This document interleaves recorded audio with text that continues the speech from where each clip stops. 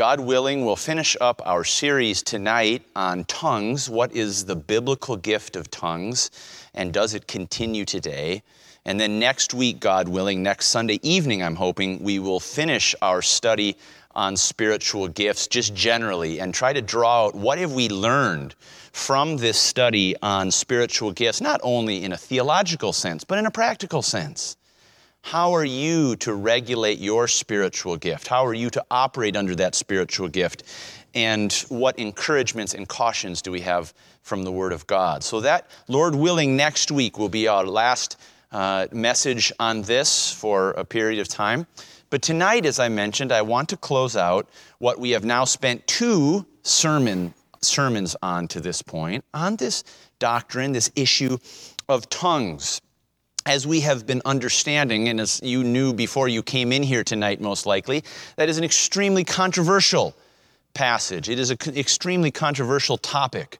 It is a subject of significant debate. And as you'll recall, when we started this series, I said we had three goals. At least I had three goals when I was preaching this series. The first was simply to limit the playing field. If you look into the realm of literature on tongues, whether that's scholarly literature, whether that's just on the web, whether that's in popular discourse around the Christian church throughout the world, you would find an incredible diversity of positions on what tongues are and what their function is or is not today. And so part of my goal, if you could just think of it like this picture, is to take a 100-yard football field and shrink it to about 10 yards. You just have that picture in your mind, that we're not trying to run the entire 100 yards. We're just trying to say, let's bring it biblically down to this area, and to think about this subject in a much narrower and more biblically constrained model. The second goal that we had was to actually come to some conclusions on the topic. We want to try to understand not only what is perhaps the biblically reasonable or biblically colorable field that we could be playing in, but also what is the actual position we think that Scripture would have us to take on these issues. And then the third goal that we had was above and in all of these things, love, charity. In a world, a Christian world, in which there is such an incredible diversity of views on these topics, how are we going to live as Christians when our friends or our neighbors or our coworkers or our own family members have perhaps even a different position than we've come to on this gift of tongues? How are we to take biblical encouragement from that to continue on in what Paul says is the more excellent way? What is the more excellent way? The way of love, the way of charity. So those have been our goals that we have been seeking. And you'll recall that so far we've been attempting to limit the playing field. And I'm just going to check off a couple of things that we would do by way of review to suggest how the 100-yard field that we see in contemporary Christianity should really be limited down, I think, biblically to a much more constrained field of play.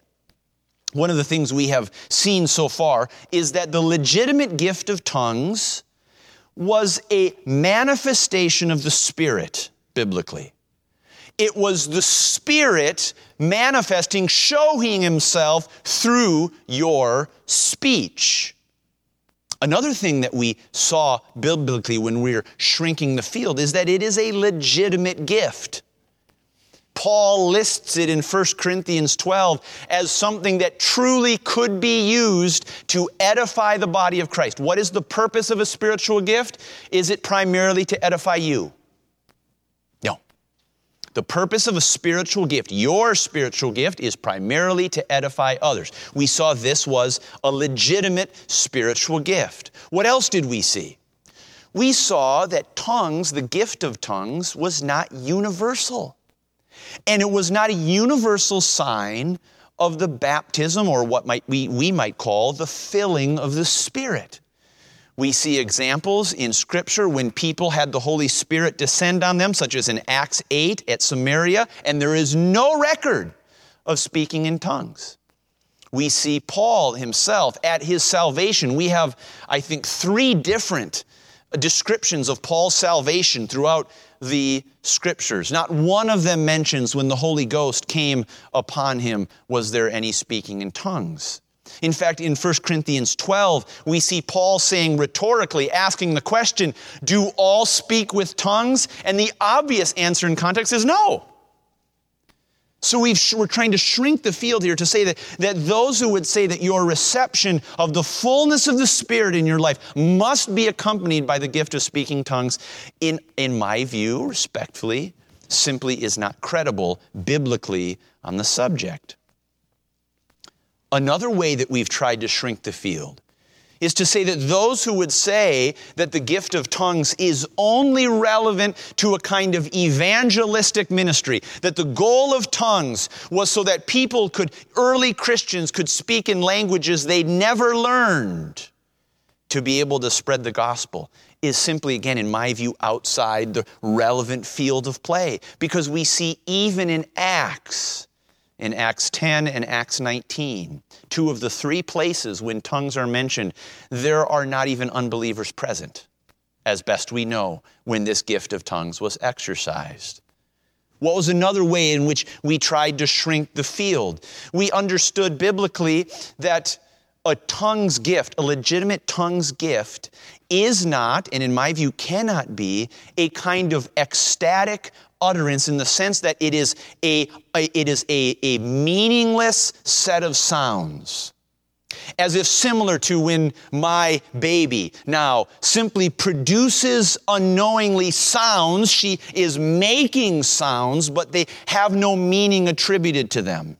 And there is a view in particularly the Pentecostal world, that this kind of tongue speech is effectively an overflow of the Spirit, such that I'm almost out of control to start making and framing sounds with my words out of an ecstasy or a fervor or a kind of frenzy. And we saw biblically that this just simply does not appear to be the case. Because in the three examples of the book of Acts, they are connected to a kind of meaning underlying it. In Acts chapter 2, we saw that the speaking in tongues was connected to prophecy. Peter said, this is the fulfillment of the prophecy that Joel said, your sons and your daughters will prophesy. So it's connected to meaning. Acts chapter 10, it is said that these ones on whom the Spirit fell began speaking in tongues. And what were they doing? They were magnifying God. They had a meaning attached to it.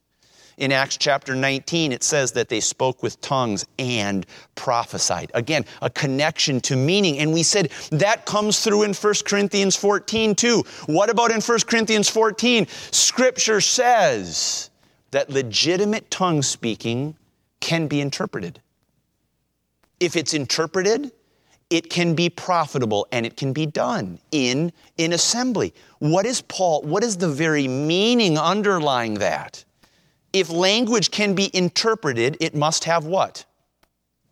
Meaning. It must have something underlying it that has a message connected to it. If I were to hear my 1-year-old begin babbling, I would not expect necessarily, or perhaps my even infant, that there was a message that was intending to be communicated there. There may be something that is desired, but I would not say simply, I'm going to interpret this babble. I would simply be what it is. It is babble. And I think in the same way we see consistently biblically that Paul is assuming, and Acts is also presenting, that a true legitimate use of tongues will have a message connected to it. You say, what is that message? Well, what is the gift of tongues? A gift of tongues is the manifestation of the Spirit to speak a language you have never learned. Now you say, what would that include? It would include the Holy Spirit of God speaking through your mouth, or speaking through your spirit through your mouth with a language you've never previously learned. And again, last time we a little bit punted on this idea. Is this only human language? Is it possible that God could speak through us some form of divine or angelic language? I think we simply have to say we don't know. The Scripture isn't clear. All 1 Corinthians 12 tells us it's various kinds of languages. various kinds of dialects, various kinds of messages communicated through this miraculous gift. Okay, so we've tried to shrink the field. We've tried to say, here is the appropriate biblical scope of this gift of tongues. And now tonight, we come to perhaps the most challenging question of all. And one where really most significantly the ground is disputed among Bible-believing Christians today. And that question is this: does the legitimate biblical gift of tongues persist and continue to today? How are we to view those who purport to speak in tongues today? Are we to say that there is room potentially for that in the Word of God? Or are we to take a different view? And the title of the message tonight is simply going to be Seeking Clarity on the Gift of Tongues. Seeking clarity on the gift of tongues.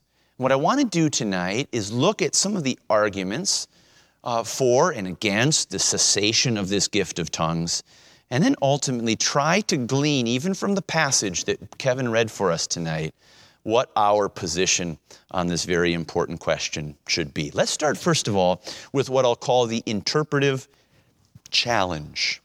The interpretive challenge when it comes to the gift of tongues. There are many today who hold the position that the gift of tongues has ceased to have any relevance for the modern Christian church. And in fact, if you were to look back through church history, before 1900, this would have been effectively the sole position of the Orthodox Christian Church. That isn't to say there weren't others who had different views. There weren't others, perhaps even sincere Christians, who saw it differently. But this was certainly the predominant position, and indeed, in some aspects, in some places of time and some areas would have been the truly sole idea. Now, I want to understand this position to suggest that the gift of tongues has ceased. And one of the most predominant reasons given is a textual one. I want to encourage you to turn to 1 Corinthians 13. We've gone over this passage before, but not specifically looking at the gift of tongues. Look with me at verse number 8 of 1 Corinthians chapter 13. Paul is speaking of the continuing existence of love, the eternal existence of this agape love. He says charity never fails. It never runs out. It will be eternal. But whether there be prophecies, remember there's one spiritual gifting, they shall fail. Whether there be tongues, same idea, same word for that gift of tongues, they shall what? Cease. Whether there be knowledge, it shall vanish away. And so those who would support the idea that the gift of tongues has ceased would say, look what Paul says in verse number 8. If there are tongues, they will cease. In fact, the dominant phrase used to describe someone who holds this position is a cessationist. They believe that tongues, the gift of tongues, has ceased because Paul said they would cease. Now, the question that comes is, when? When will tongues cease? And those who would hold this cessationist position might indeed say, well, let's see if we can glean any evidence from the history of the church. Can we glean any contextual and historical evidence? Those who hold this position say it's clear that tongues ceased at the end of the apostolic era. That is when the last apostle died out. With them died out the gift of tongues, because tongues were given as a special miraculous sign of the work of the gospel and of the spread of the gospel to the Gentiles. We saw even in 1 Corinthians 14 when Scripture says that tongues are for a sign to the unbelievers. God prophesied in the Old Testament that His people Israel had rejected Him. They would continue not to hear Him, and so God would give them a sign, and there would be people speaking to them of an entirely different language. And there are those who say that sign was fulfilled in the early days of the church. There is no longer any need for them. Not only in addition to that aspect, they also point out that historically, the dominant position throughout the New Testament church is that the tongues have ceased and that the gift of tongues was not exercised. I think it's fair to say that through the history of the church, most of those who have spoken in tongues before 1900 would be connected perhaps to heretical groups, to those who had unorthodox positions. It was not in the mainstream of Orthodox Christianity. In fact, here's something that John Chrysostom said from, as you may remember, the wonderful preacher, the golden-tongued preacher. My father used to love to quote John Chrysostom. He says of 1 Corinthians 14, he says, "This whole place is very obscure, but the obscurity is produced by our ignorance of the facts referred to and by their cessation, being such as then used to occur, but now no longer take place." Here is someone in the early days of the church speaking to the view, at least at that time, the dominant view, I would say, that this kind of tongues gift no longer occurred. But not only then historically is this position given, but also contextually. The argument is raised, and I think has some significant persuasion to it, that so much of the connection of the exercise of the tongues gift today is with other doctrine and theology that is wholly unorthodox, if not outright heretical. We see even in some corners and significant corners of the Pentecostal and charismatic movement a connection to very, very dangerous heresy and really significant errors in doctrine. In fact, some of those who are sounding the most important, the most significant clarion call of warning on this front are those not even in America.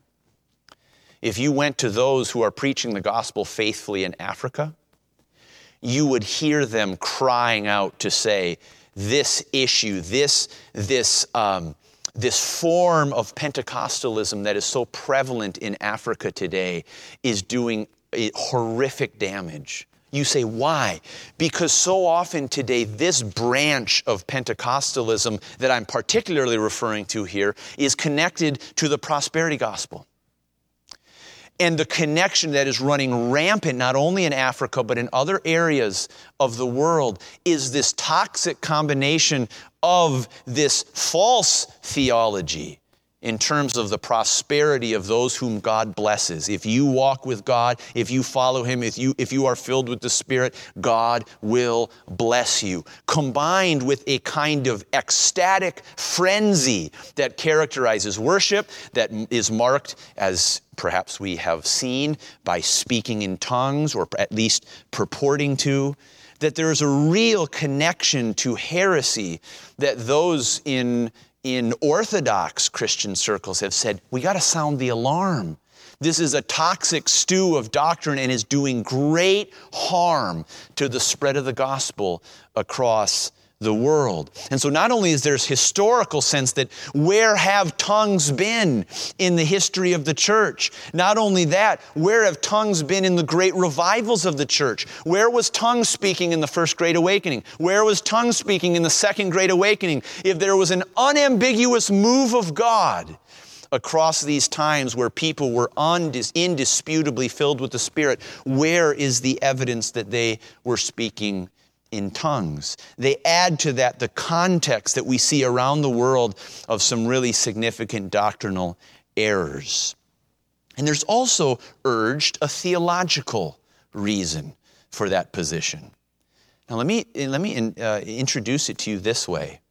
We have said biblically, at least my conviction, that a legitimate gift of tongues is communicating not babble, but a message. A message from whom? From whom? God.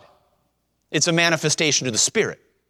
That is to say, if I'm legitimately exercising the gift of tongues, that means God is communicating with my spirit in a really important way. That's why Paul says, if that is interpreted, it will edify the church. Not that it's babble, but because God is saying something. Now you see the connection. Remember, we've noticed the connection between prophecy and tongues. Acts chapter 2, what are they doing? They're speaking in tongues. What does Peter say they're doing? They're prophesying. Why? Because God was speaking through them. Acts chapter 19. 1 Corinthians chapter 14. Paul says, are you exercising the spiritual gift of tongues? Is there an interpreter present? Well, then good. I put it right on the same level as prophecy because it'll edify people. Now, someone would say, and I think there is significant reason for this position. We've said something similar when it comes to prophecy. What position have we taken biblically on prophecy? The prophetic office. In my view, those who are ordained of God to stand up and say, thus saith the Lord, and give verbally inspired words. My view is that does not continue today. Because Scripture tells us in Ephesians 2 that God laid the foundation of the church of God in the apostles and prophets. That foundational role, in my view, one who can legitimately get up and say, thus saith the Lord, with new inspired revelation, infallible words from God, is simply not a part of our day and age today. And so the position would go something like this. If someone is speaking in tongues and receiving a gift from God, words truly from God that if interpreted could give edification to the body of Christ, that sounds a lot like infallible new revelation from God. That sounds an awful lot like a kind of inspired prophecy that we would reject in other contexts. And therefore, anyone who would get up and say, I am speaking with tongues, I am receiving direct, infallible revelation from God communicating with my spirit, that person might say, in addition to these other reasons, that would be another reason why the gift of tongues has ceased. So here's an interpretive challenge. Scripture lays out this gift of tongues. We see potentially textual, historical, contextual, and theological reasons why this gift has ceased. And that is why I believe that this position truly is a colorable position. It is a reasonable position when one looks at the entirety of the evidence. But I want us to see, secondly, a biblical command. We've seen an interpretive challenge. We need to look, secondly, at a biblical command. And I encourage you to open your Bibles to verse number 39. Verse number 39 says, wherefore, brethren, covet to prophesy, and forbid not to speak with tongues. Now, do you notice how Paul treats those two things differently? On the one hand, he says, I want you to crave, to earnestly desire to prophesy. And do you know what else I'm telling you to do? Don't forbid people to speak with tongues. Don't tell them not to. Now, let's think about the way that Paul is presenting that. Forbid not to speak with tongues. I want you to imagine that a babysitter was coming over to our house for one of Tabitha and my date nights. And as that babysitter came into the house, we were giving them instructions on what to do with our children when we were gone. And if we were to say to the babysitter, now listen, I don't want you to forbid Lars from playing basketball. Lars can play basketball if he wants. Don't forbid him from playing basketball. What would I be communicating to the babysitter? Number one, I would not be communicating full affirmation for Lars to go play basketball. I would not be looking at Lars and saying, Lars, I want you to go play basketball. I wouldn't be saying that. But neither would I be denying him the opportunity to go play basketball. I would not be affirmatively telling him to, but I also would not be saying, Lars, don't go play basketball. What would I be doing? I would simply be leaving an open door. I would say, if Lars wants to go play basketball, he can. Don't tell him not to. Now, what I'm suggesting here is that when Paul gives an express command to the church at Corinth to say, forbid not to speak with tongues, he's doing the same thing. He does not say to the church at Corinth, please go out and speak with tongues. You all should be doing this. You all should be attempting to try to find a way to do this. He doesn't do that. Nor does he say, subject to his limitations that he's put on this topic that we've studied, nor does he say, don't you dare. What does he say? He says, I'm leaving the door open. Don't tell people they can't. Forbid not to speak with tongues. Now, why is this relevant for me? It's extremely relevant because we run into two temptations when it comes to interpreting the Word of God. One is a temptation that we are all very familiar with and that we have been well trained, I think, as a church, going all the way back to my father and his faithful preaching ministry here. We have been well trained not to interpret Scripture as being gray when it's black and white. I hope all of us are sober and clear-eyed that when the Word of God says thou shalt or thou shalt not, it doesn't matter the kind of historical and contextual and other points I want to raise to it. I simply say the Word of God doesn't allow me to be gray on this issue. It's black and white. I don't care how much the culture wants to say that fornication is a totally acceptable practice for the church today. If the Bible says thou shalt not, it's black and white, and I'm not going to try to make it gray.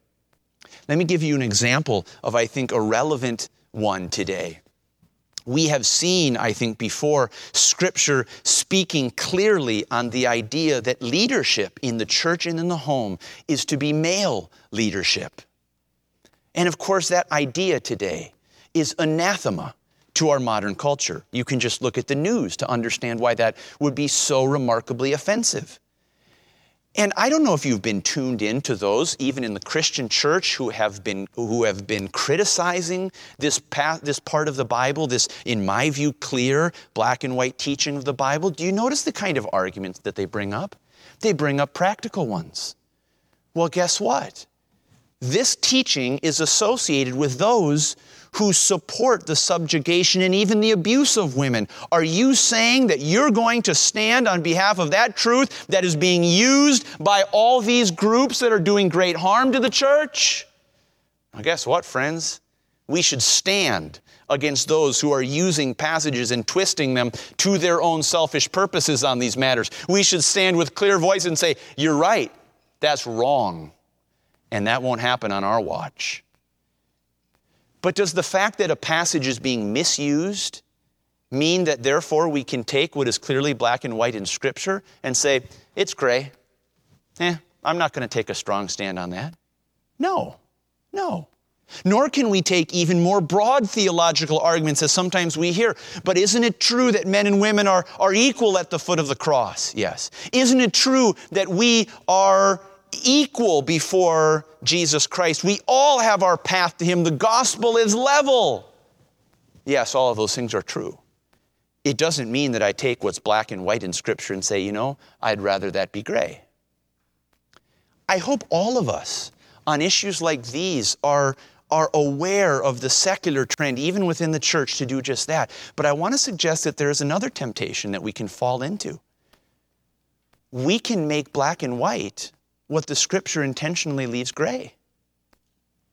Where a door is open in Scripture, we may have reason to want to try to shut it. Just like we may have reason to see a door closed in Scripture, we say, I really want to open it because there are good reasons to do it. We say, no. In the same way, we have to be so careful that we are not looking at an intentionally open door in Scripture and saying, God, are you sure you know what you're doing here? God, I'm seeing some people misuse this. God, I'm seeing some people perhaps take this the way that I don't think is a good idea. So you know what, God, let's just close the door. Let's just close the door and make it really clear. You see, both of these are temptations. What I want to suggest to you is that we need to be very careful when we hear the Word of God say unambiguously and clearly, forbid not to speak with tongues, that we say, God, are you sure about that? Are you sure? Now, it may be true, and certainly someone would respond to me in this regard. They would say, well, I'm not telling someone that they can't speak with tongues. I'm just saying the gift has ceased.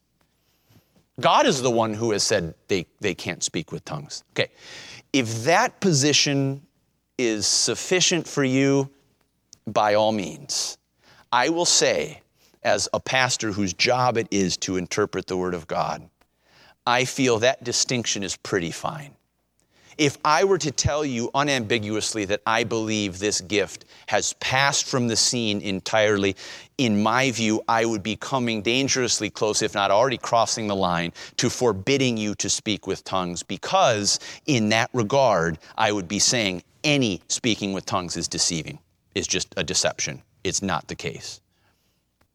Now, if we have this text in Scripture in which Paul is giving an unambiguous command, we should ask ourselves, is there a contrasting one that we might say, this gives us some weight on the other position? This allows us to take a biblically solid cessationist view, and we can use other Scripture to clarify this one. So let's go back to 1 Corinthians chapter 13.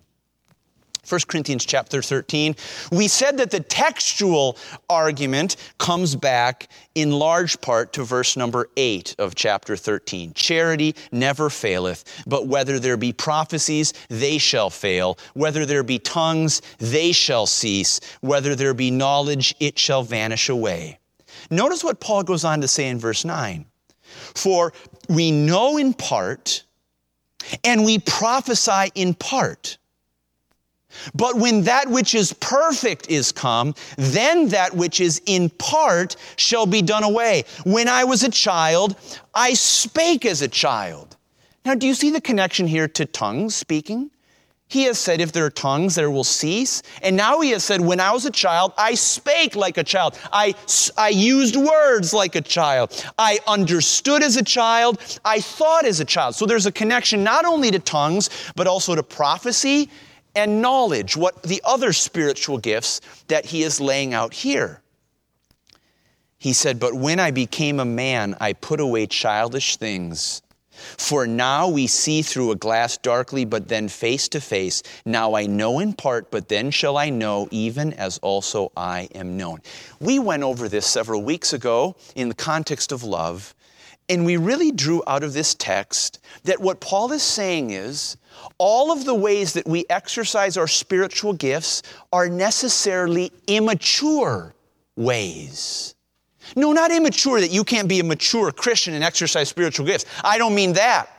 I mean that they are effectively like a child's use of his faculties. It is speaking like a child. It is understanding like a child. It is knowing like a child. Why? Because all of that is only partial. Just like my toddler only has a very, very small partial grasp of the world around him, and therefore it limits everything about his speaking and comprehending. So we, when we're presented with all the mysteries of God, we have, even in this Word of God, only a partial grasp. We are like children speaking and knowing and understanding. And that's why when Paul says, when the perfect is come, that which is in part will be done away, he's not talking about the completed canon of Scripture.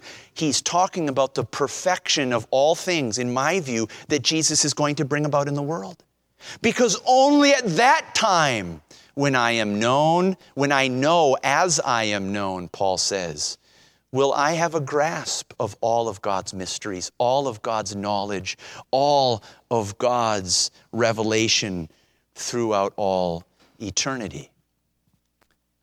So let me ask you this question. If you were a Corinthian sitting in the assembly of believers in the first century, and you received this epistle from Paul, and Paul laid out his argument for why love is superior to even the most excellent gifts, because love will last eternally, but all these gifts are only temporary. Do you think one person in that assembly would have said, oh, what Paul's getting at is that tongues are going to cease of themselves at the end of the apostolic age? I sure don't think so. Sure doesn't appear that way to me. In fact, I think almost more credibly, this passage suggests that tongues, like other spiritual gifts, may indeed last until the perfection of when Jesus Christ brings all things to pass at the final culmination of his redemptive plan. In other words, I think if I were to weigh these interpretations, I would find more persuasive the one that says this is evidence that this gift will continue, not that it is evidence that this gift will cease, because Paul is clearly connecting the cessation of these gifts, in my view, to the ultimate perfection of the redemptive plan of Christ when all of us are perfect and complete in him eternally. So, my question for us tonight then is, do we see clear evidence in the Scripture that would cause us to overlook or contextualize the command in chapter 14 that says, forbid not to speak with tongues? And my suggestion to you tonight, from my own view on this subject, is the answer is no. No. And therefore, as a pastor, my conclusion on this subject is simply this: I will not forbid to speak with tongues. I simply cannot see a biblically sound conviction that I can reach that as a pastor I could say, on the basis of the Word of God, thus saith the Lord, this has indisputably ceased. And the reason I draw that conclusion is part of my general conviction that when it comes to the Word of God, we should interpret most carefully what is express over what is implied. You know, it's very interesting. That is true even in our law. I was just looking at some case law recently. We're appealing a judgment that a court entered against our side that we think was in error. And there's case law that expressly says the way we interpret the law is we say if there's something express, if there's a command, you apply that over what is simply seems to be inherent or implied. And in this sense, I say, I believe it's a reasonable position. I believe it is reasonable and colorable, and fair-minded people could come to that conclusion that there would be an implication in our Scripture that this gift would cease. Nonetheless, when it comes to this express command of the Bible, forbid not to speak with tongues, I do believe that we as Christians should allow that express command to trump what may be implied. Now, let me close with this. I just started this message by saying all the challenges and all the very good reasons to be extremely concerned about the exercise of a purported gift of tongues in our modern church today. And I have just come to a biblical conclusion that based on this command of Scripture, we should be very, very wary of saying, I forbid to speak with tongues. So what does that mean? How does that mean that you and I should relate to those who purport to speak with tongues? I can tell you honestly, I do not speak with tongues. I have never had that gift. I do not expect that I ever will have that gift. So how am I to relate, and what am I to say to those who purport to be exercising that gift? That is why we need to look thirdly at some doctrinal correction. Doctrinal correction. Friends, this is absolutely critical. I want us to think about the context of 1 Corinthians 14. Remember what I said? Forbid not to speak with tongues. Do you notice how Paul treats prophecy radically different from tongues? He says, I want all of you to prophesy. Covet earnestly to prophesy. He says, oh, tongues, forbid not. Don't covet to speak with tongues. Don't seek to speak with tongues. Just forbid not. Don't tell people they can't. Now, why is there the difference between these two things? It's because from this context, the Corinthians were completely messed up when it came to the exercise of tongues. They needed to be corrected. What was the problem with tongues speaking at Corinth? It wasn't spiritual. How do we know? Because it was marked by pride, by a lack of love, by selfishness, by a desire to be viewed as important and prestigious. In fact, it was everything that Scripture tells us the Spirit is not in what He produces in our lives. But notice that Paul does not say, based on these abuses, everyone should just stop speaking in tongues. No, he says, let him speak to himself and God if there's no interpreter. I'm not telling him he can't speak to himself and God. Go ahead. But I'm going to make sure you're doing it right in the church. I'm going to make sure I correct your abuses. What I want to suggest to you tonight, that in my view, the most appropriate biblical response to the absolute abuses and heresy and cause for concern throughout the Pentecostal world, particularly around the world, is not to close a door that, in my view, I don't feel comfortable closing according to the Word of God, but simply to lay out clearly the biblical guardrails that Paul himself puts in place. What are some of those doctrinal corrections that we need to hear today for any purported exercise of this gift of tongues? The first is the extent of tongue speaking. I encourage you to write these down. Use them to allow yourself to think biblically about these issues. What is the extent of tongue speaking? We've already said it. It's not everyone. In the Pentecostal world, when you hear, you do not have the fullness of the Spirit. You have not been baptized in the Spirit. In fact, you may not even be saved if you have never spoken in tongues. The right answer is, that's wrong. That's not the Bible. There is today a pernicious oneness movement in the Pentecostal world that rejects the Trinitarian view of God, that says effectively that Jesus Christ is, that there's God that manifests himself in three persons, but really, truly, it is not a Trinitarian view. It is a oneness view of God. And in fact, in even some aspects of this, there are those who hold that if you never speak with tongues, you're not saved. You're not born again.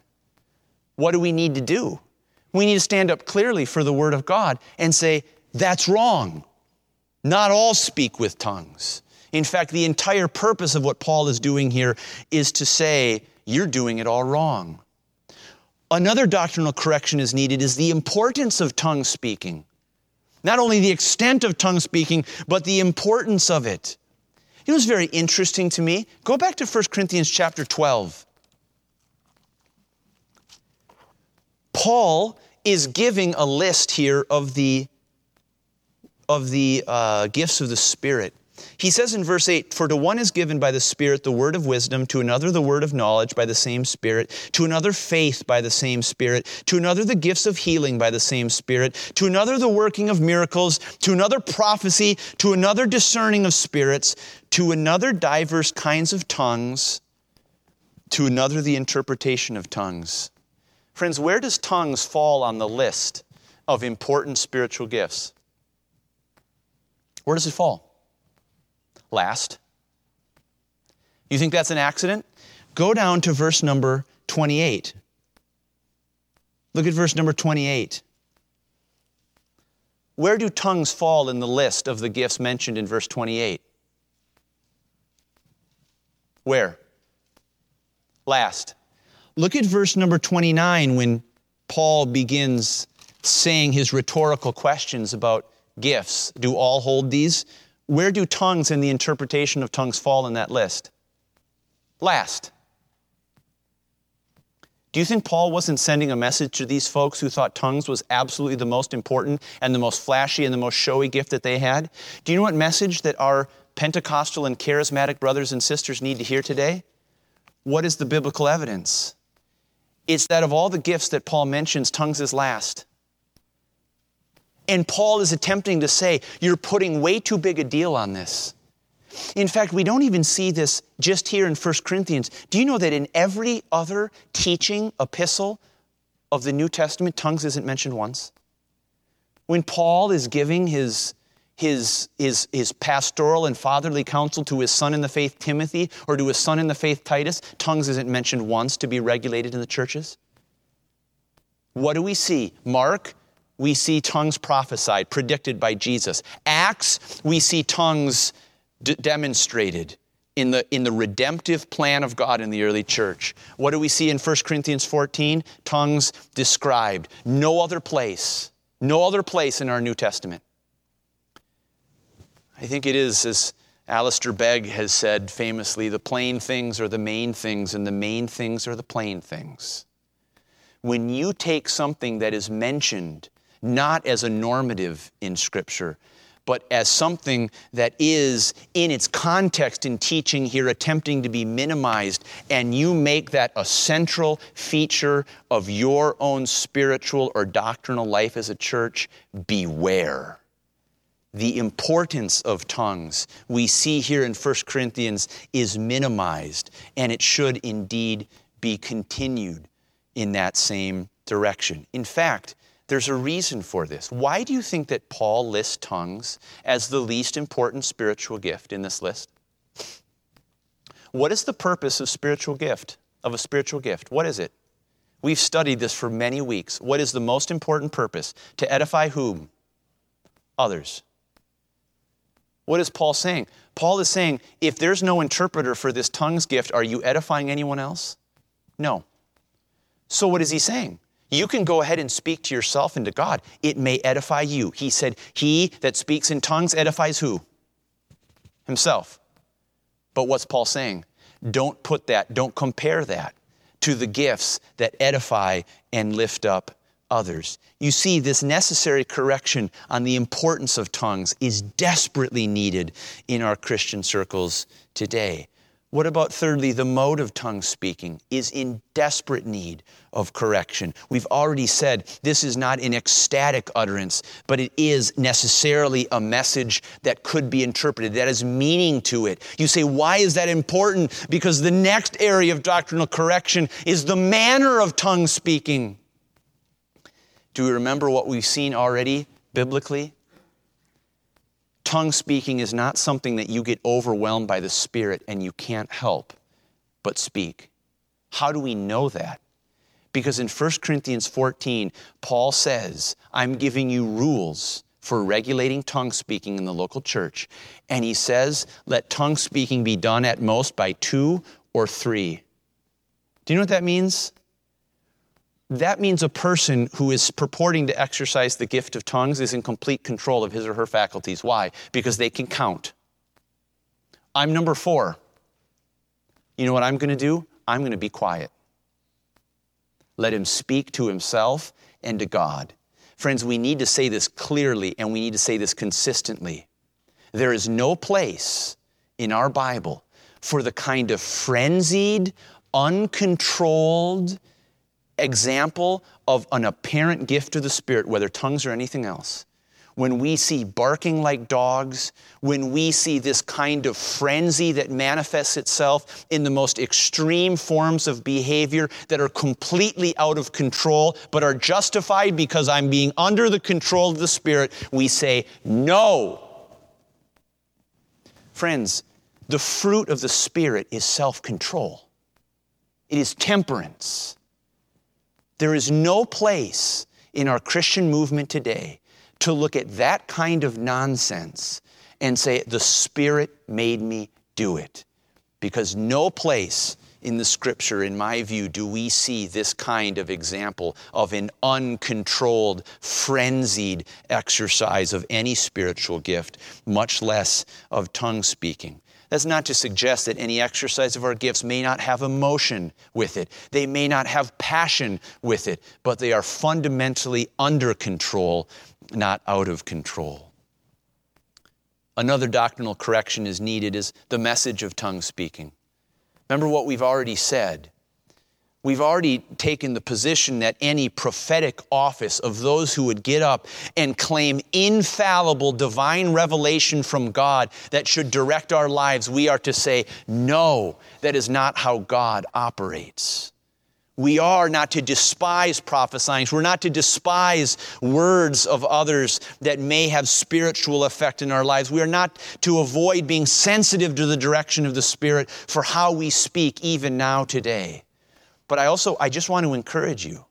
if there is any evidence in our Pentecostal or charismatic circles, or even in this church, of someone purporting to exercise a gift of speaking in tongues, and someone else gets up and say, or they themselves say, I interpreted this as the divine revelation of God to us, anyone should say, that's simply not Scripture.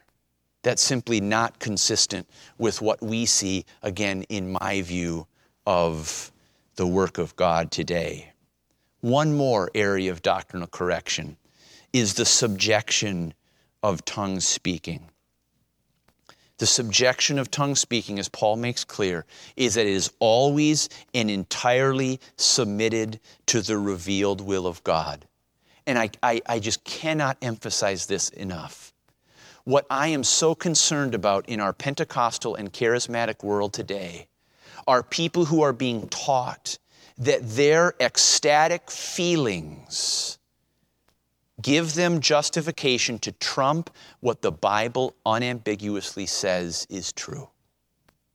They are being taught that if they are able to work themselves or allow themselves to come into a kind of frenzy of uncontrolled feeling and emotion, that is when they are most in tune with the Word of God and the will of God. And the Bible says, no, friends, that is so dangerous. If you find a person who believes that their own frenzy of emotion, their own strong feeling is all the evidence they need of the will of God, I can promise you, you will find a person who is spiritually unstable. Because the only stability that we have is the revealed Word of God by which we govern everything about our daily lives, including our own senses, our own feelings, our own emotional reactions. Friends, we need this doctrinal correction, not only for ourselves to be stable, but we need to be those who in love are willing to provide this kind of doctrinal correction in our Christian world today. And that's where I want to close tonight. My message to you is this: don't seek to speak with tongues. You're not missing out on something. You're not missing out on something in light of the broad categories of Scripture that God is intending you to crave or to say, I can't be filled with the Spirit unless I speak with this. I am also suggesting that we should not forbid to speak with tongues. We should always keep this gift in light of the very important contextual limitations and guardrails and care and caution that Scripture brings alongside it. And that suggests practically, I think, for all of us a couple things. One is that if you are involved or you are confronting someone in your life who is purporting to speak with tongues, a wonderful thing is to approach them with the love that says, how do you relate to the Word of God on this subject? How do you relate to the truths that we see in the Word of God for regulating what you are purporting to experience here? And ultimately trusting that God is able to direct their exercise, that is, God is able to direct their own experience in order to conform them to the image of Christ. It also means that if any of you who are listening here today do believe you exercise that gift of tongues, the important aspect of charity from your perspective is not to look at those who do not as those who are somehow less than you, who are less spiritually sensitive than you, or those of you who are, or those who are even closed off to the work of the Spirit in the first place. It is important in all things that this more excellent way be that which produces love, indeed, as it stands on the basis of doctrinal correction. So friends, as we seek clarity on this gift of tongues, may I encourage you to look at the whole counsel of God, to stand in real clarity and conviction on what is plain in Scripture about this gift of tongues and how it is to be used and how especially it is not to be abused. But may we all follow what Paul tells us is the more excellent way of love that seeks to build up and edify one another, never in contradiction to what we see in the revealed Word of God, but all the time and in all places subject to it. Let's pray. Our Father, we thank you for your Word, and we trust that your Word gives clarity and your Word gives light. And Father, on a subject like this, in which literally hundreds of millions of Christians are divided from one another, we want to let your Word speak. And Father, we look with concern and sobriety to the doctrinal error and even heresy that marks, in many cases, so much of a movement that emphasizes the centrality of this spiritual gift.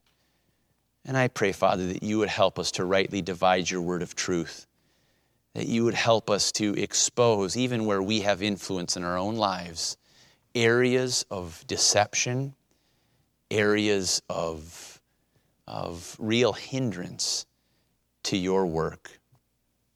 And Father, give us also the conviction and the confidence to be able to stand on the truth of your word, to stand with humility and love, but also to exercise, Lord, the gifts that you have given us for the edification of the body of Christ. Let's pause with our heads bowed. Whatever your position on this issue is, whether or not you have been convinced by my study, my encouragement to you is, how are you operating your spiritual gift to edify? How would God call you to edify those who see things differently on this issue than you do? What areas would he have for you to speak truth, to encourage, and to exhort? Father, thank you that your Son ascended up on high. He led captivity captive, and he gave gifts unto men.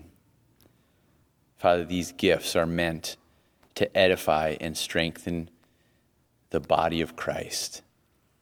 And I pray, Father, that we would each be equipped and renewed in our desire to build up those who you have put in our path. We pray this in Jesus' name. Amen.